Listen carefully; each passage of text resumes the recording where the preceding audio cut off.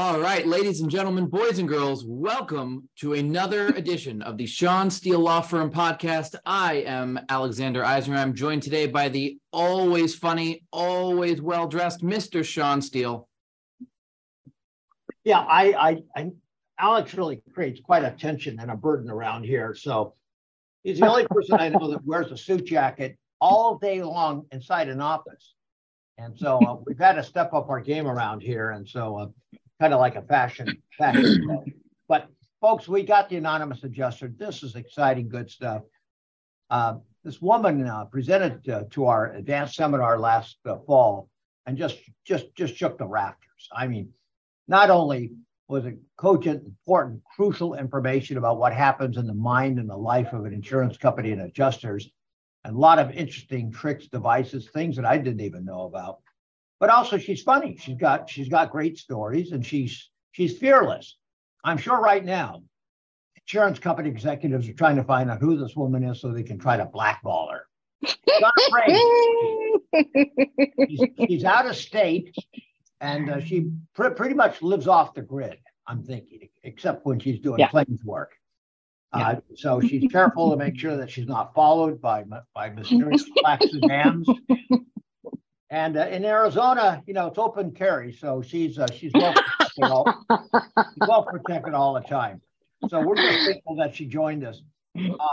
What we do is that we record this. So this is available to every single doctor that wants to see what's going on here and get a copy of this. Secondly, she'll answer questions. The best way to do that is to contact me straight ahead, Shawn Steele at ShawnSteele.com. She'll answer any question in the world, but you have to email it, otherwise I won't see it. Shawn Steele at ShawnSteele.com. Thirdly, Alex has really put a good program together. He's taking charge of a lot of these video Zoom presentations. He's doing a comprehensive job. It's been a busy time for him. He's got trials coming out of his ears, and he's just battling them like is it Delilah and Samson? That's not a good example, is it? David and Goliath. Yeah, David and Goliath. Yeah, that's much better. Yeah, Delilah, she was a good person. Well, I appreciate all of that introduction, Shawn. And Madam Adjuster, thank you so much. I mirror Shawn's welcome. Thank you for being back with us. This is your second time on the podcast. And Shawn's right. We did have you recently at our advanced seminar live in person, which was incredibly amazing. The doctors there were so thankful to have you. So I want to again extend my thanks for that. But welcome back. Thank you to both of you. I am totally honored to be asked back, and I'm going to actually hijack this really quick. For those of you chiropractors and other professionals that are listening, you really need to, those of you that were at the conference last November, I want you to grab a colleague that you know has room to grow or wants to grow or needs to grow, and get them to come to the 2023 Shawn Steele conference, because the reality is what happened there, I think, elevated anybody who took the time. Was, you know, by anyone who was there, and just being there, it was really awesome. And I was honored to be invited. But I think that the number one thing, if I could say one thing that everybody heard today, come to the conference with a colleague that didn't come last year. Build this event, because I think it was really worth attending. The other speakers inspired me. And I think Shawn and Alex and the firm and their support staff have such a vision for where they want to take this. You know, get on board, be an early adapter. That's very, very sweet of you. This year's conference date announcement, big announcement, November 11th. It will be held where, Shawn? It's going to be held right next to Disneyland. In other words, Disneyland adjacent.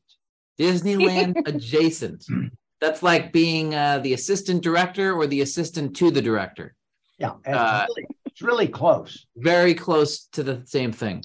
So we're going to have a great time. And the idea being that we're just across the street, so you can make a weekend out of it, bring family and come down and have a good time, learn a little PI, get your CE credits out of the way. But our anonymous adjuster is one of our first guaranteed locked in speakers for the event. We're very excited that she's going to be with us. But To not take up too much time with pleasantries, I want to jump right in, Madam Adjuster. I want to jump right in. So what is new since we spoke with you last in the world of insurance, in the world of PI, in the world of claims made by chiropractors? I mean, tell us what's the latest. What's going on right now?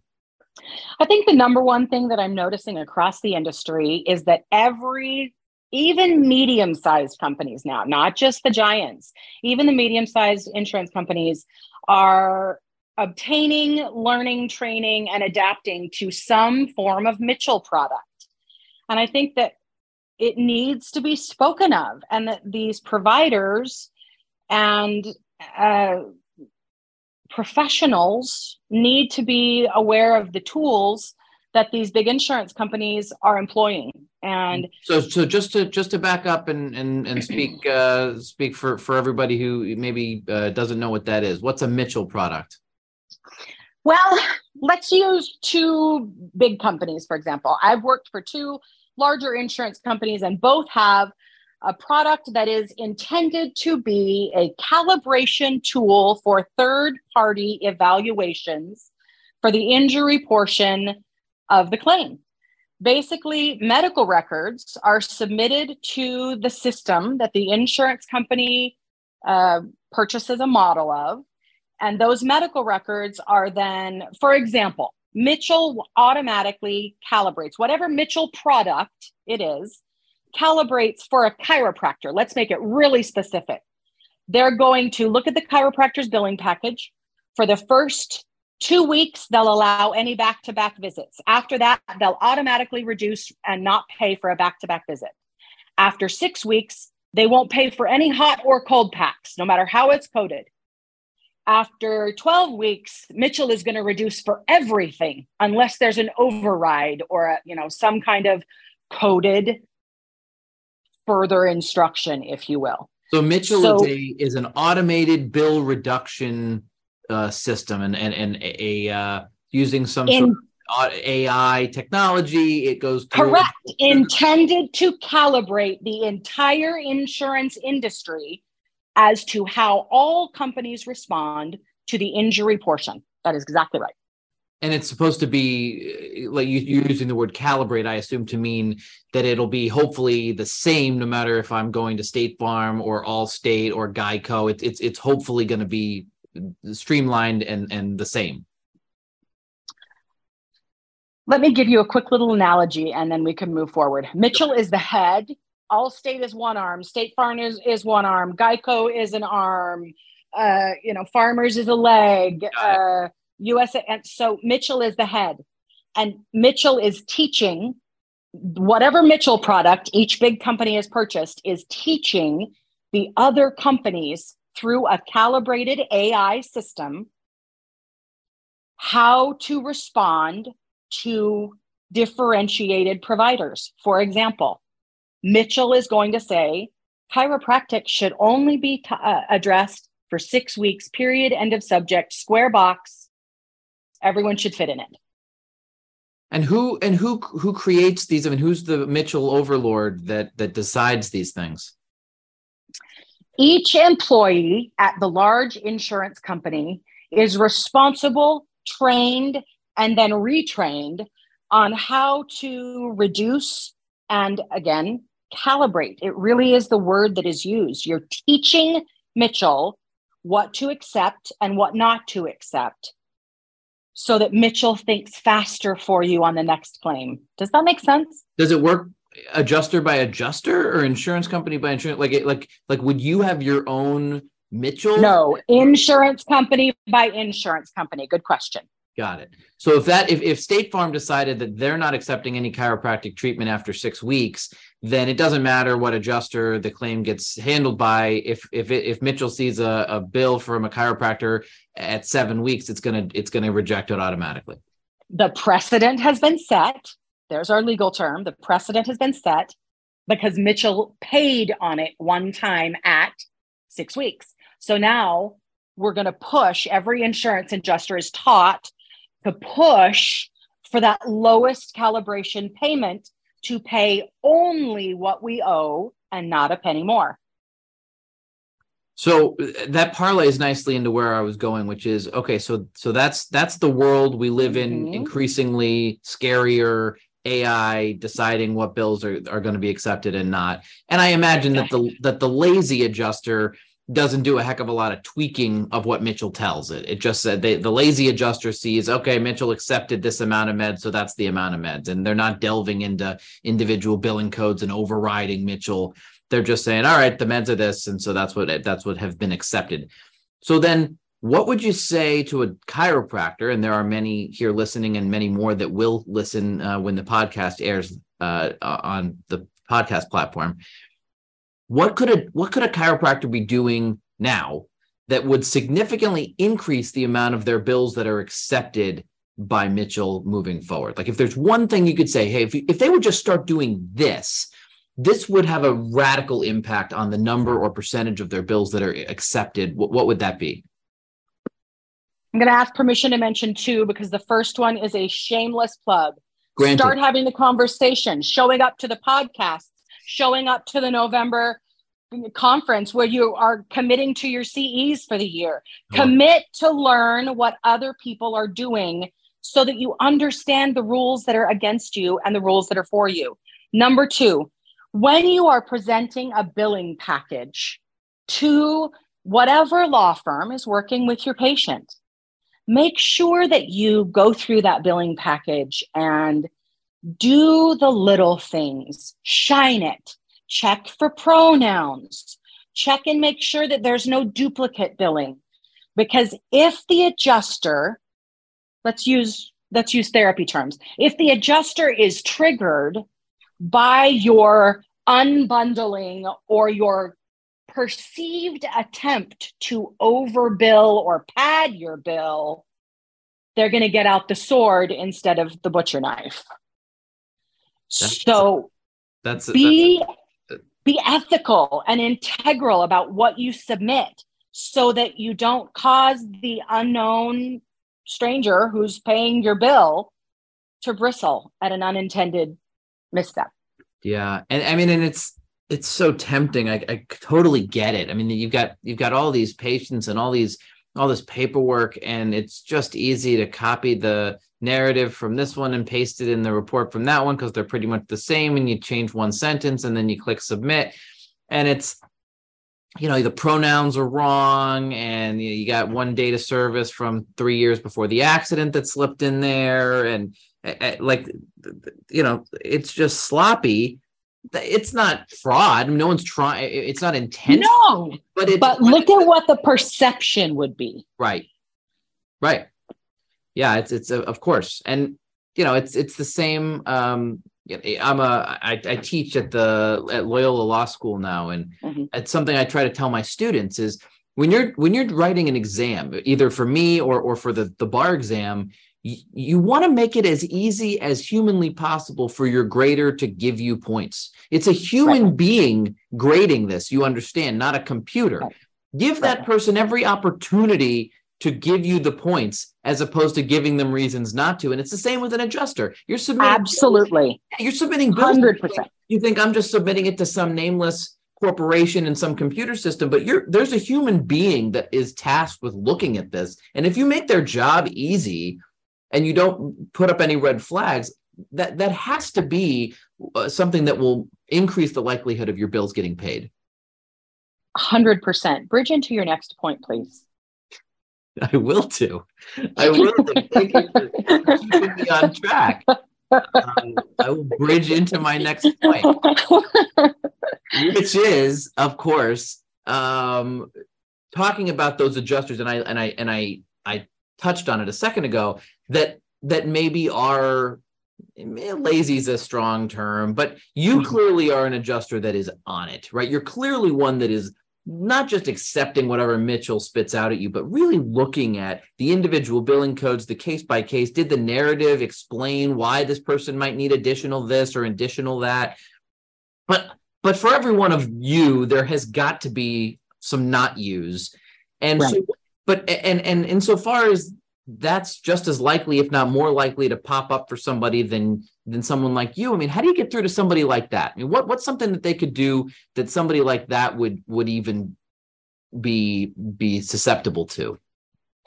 So I'm going to take this moment again to reflect back to that November conference. Those of you that weren't there, you missed this, but I mentioned something like this in November. When a chiropractor is presenting not just the billing package, not just the what we did at each visit, not just the soap notes, but if you take the time to recognize that you are telling the story of your patient, who is a stranger to the adjuster and a stranger to everybody that's looking at the file. And the better you tell that story, the better you explain your decisions as their provider. And the more you use phrases like, we discussed and the patient decided, the patient chose, the patient directed our course of care based on their slower recovery due to pre-diabetic, whatever. And, if you tell the adjuster in your narrative, take the 20 minutes that it's going to take to edit, create, make a template for yourself, whatever.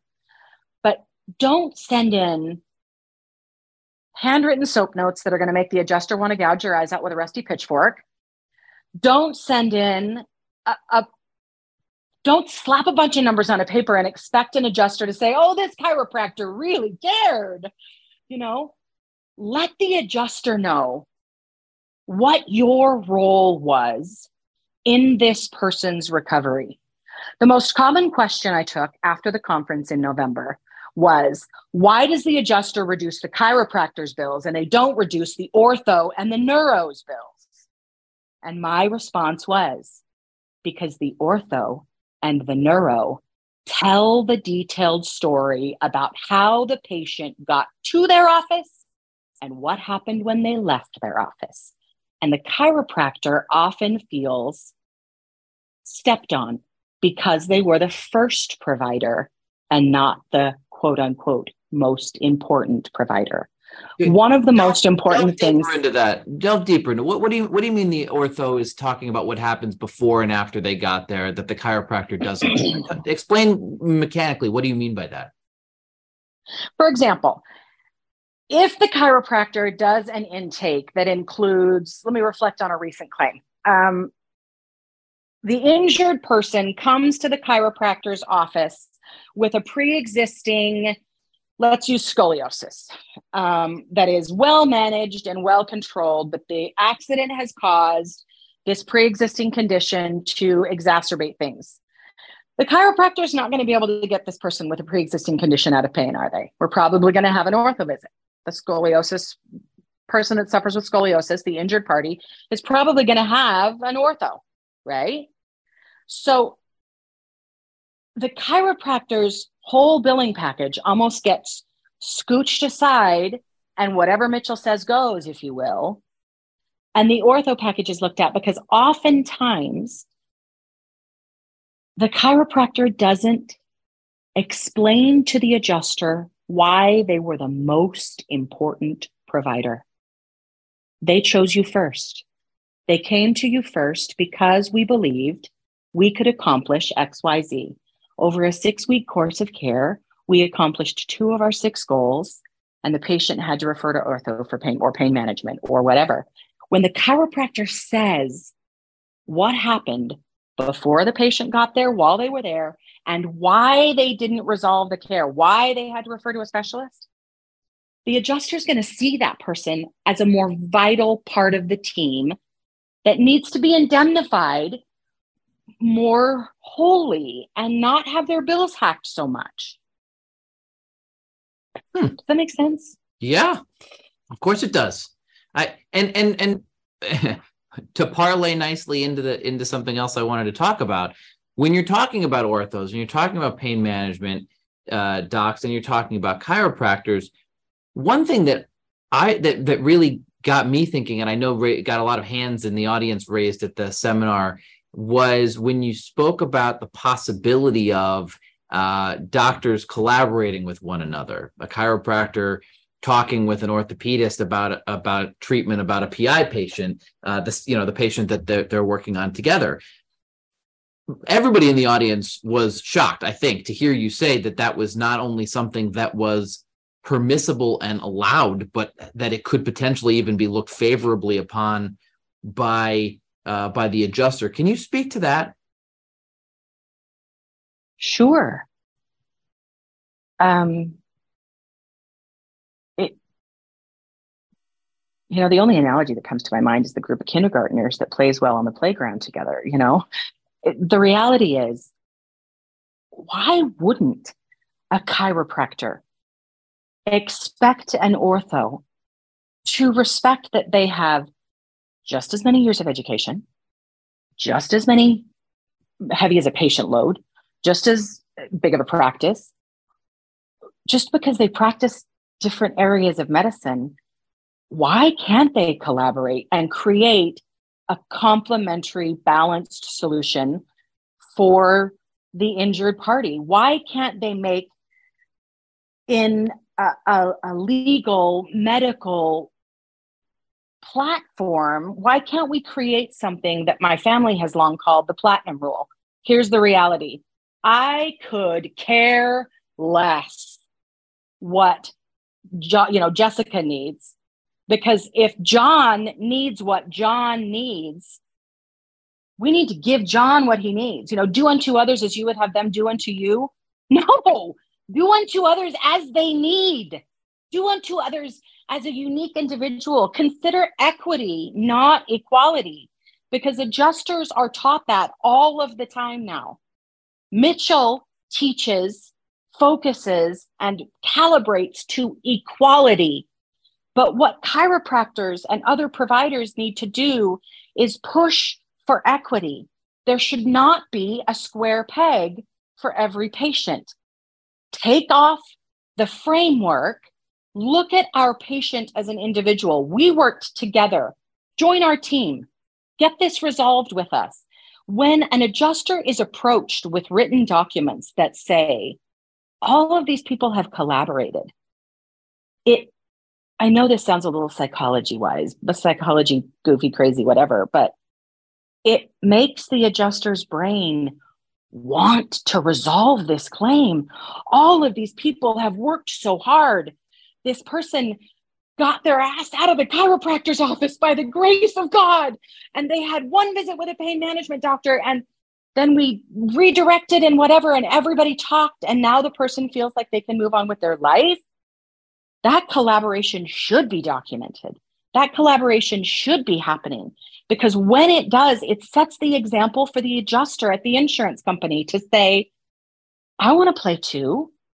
Yeah, you're absolutely right. I don't see it very often, but on maybe bigger cases, but seeing documented evidence of just picking up the phone and calling over to Dr. Ortho's office and 15 minutes. Right. And just saying, this is chiropractor John, and I referred over my patient, and I just wanted 90 seconds of your time to talk to you about him because it's a special case. And here's why I did this and I did that. And I was thinking maybe you could look at this and look at that. Then the orthopedist would say, yeah, I'll take a look at that and I'll refer him back to you. That couple of minute phone call, and then you document it in your notes that, hey, I spoke with the orthopedist and we came up with a game plan for how we're going to handle this patient moving forward to get him the best outcome. You got like 5 minutes worth of a conversation and 2 sentences in a report. And now, instead of it being 2 disjunct doctors, you've got a triage team. You've got a team working to resolve the claim of an injured person, not disparate parties all working separately, potentially at the puppeting of a PI attorney who knows what their motives are. Now you've got people who at least on paper appear to have only one motive, and that's to get this person better. And it builds that equity in each provider's value. Each provider had a very different role in the recovery, but they aren't better, worse, less, or more than the others. And it creates the conversation of, why don't we just focus all of our solutions on the patient, and then everyone's going to win? That's a utopian world. I like to. We're aiming for it. Let's build it. If you build it, they will come. We can build together.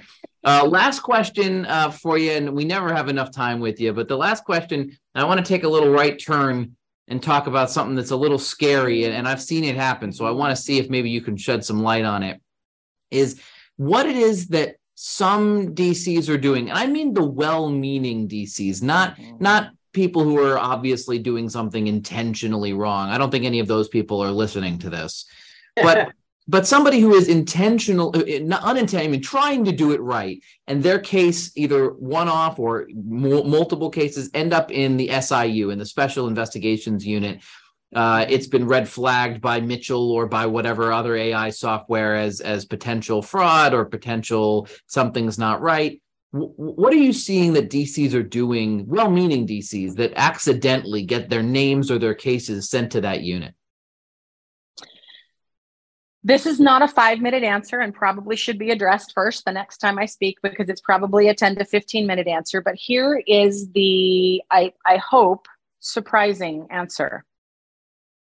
I want you to understand it's not the Special Investigation Unit that creates the referral for the suspected fraudulent behavior.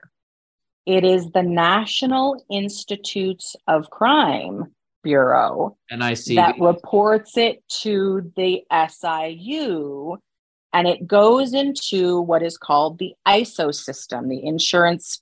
Everyone can have access to the ISO system.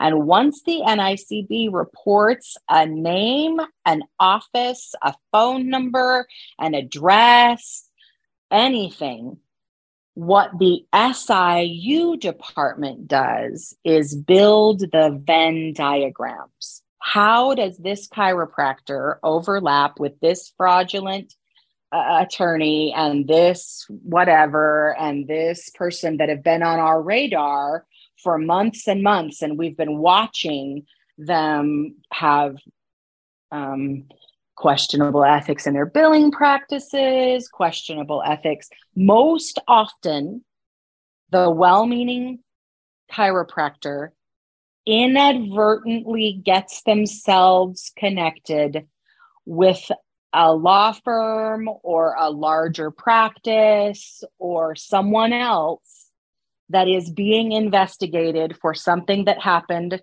months before. And once their name is in the system, then they put it in and make the points match like a dot to dot. So you're saying if they were to just work with ethical law firms, exactly what I'm saying. Then choose and here, this is really important. And let me say this really carefully. There is an ethical way for an attorney to refer their client to a chiropractor. And there is an ethical way for a chiropractor to say to a patient, if you need an attorney, I know one I trust. And when those lines of ethical referrals are not crossed, SIU could give a rip how you found each other. But find the people who practice ethically. You're also suggesting, it sounds like to me, guilt by association. And I believe that's awfully true. It could be even just a random MD that's got a bad reputation. Chiropractor doesn't know. Maybe the lawyer doesn't know. For some reason. Maybe not guilt by association, Shawn, but certainly heavy investigation by association. Yes. Yeah. I call it, I'd make it easier and less subtle. So we have to check every single MD our clients are seeing, because as far as I'm concerned, MDs work for the chiropractor unless they're doing the surgery, and then that's a different relationship. But if they're evaluating only, they're doing it at the request of the chiropractor. But again, you got to be careful who you work with, because the algorithms today have no personality. They just simply putting A to B to C together, and then they spit out a report saying, watch this one closely. What I just learned from you, and I know we're running out of time, is that I didn't realize that most of this comes from the NCIB, National Crime Insurance Bureau. And then the local SIU affiliate picks it up and fleshes it in. That is an amazing takeaway. Alex, I see a big article coming out of that. That's very important information. I can't wait to read it. So anyway, Shawn is right. We are out of time. I normally keep a copy of a book that I think you should read right here on my table. Shawn, do you have one where you can hold it up? He's got 4 of them right there at his desk. We got him here, guys. The Intelligent Chiropractor's Guide to Survival. Look at that guy on the cover. It is available now on Amazon. It's like $1 on Kindle. It's like $20 if you buy it direct to you. Hard soft cover. There's a hardback as well. If you pick one up and bring it to a seminar, we'll sign it for you. It is the only book we looked before we wrote it that actually speaks directly to personal injury and for chiropractors, how to navigate it ethically. It actually says ethics right on the cover. And I think that's an incredibly powerful word that our adjuster friend just used, and that we should all sort of take with us into our practices for the rest of it. It's also popular at Southern California University. Yes. And it's also popular at Life West now. So we have a professor up there that liked it so much that he suggested strongly that his students buy such a copy. Being sold in multiple bookstores and on Amazon as well. This podcast obviously available on YouTube and on wherever you get your podcast. Don't forget to check our website, shawnskill.com/events, to see where we're speaking next. And the November 11th seminar, it's the save the date. It's not available for purchase tickets yet, but it will be soon. Save the date. Our adjuster friend will be there. Madam Anonymous Adjuster, thank you so much, as always, for being here. We really, really appreciate it. Always a pleasure. All right. Take care, everybody. Thanks. Good night.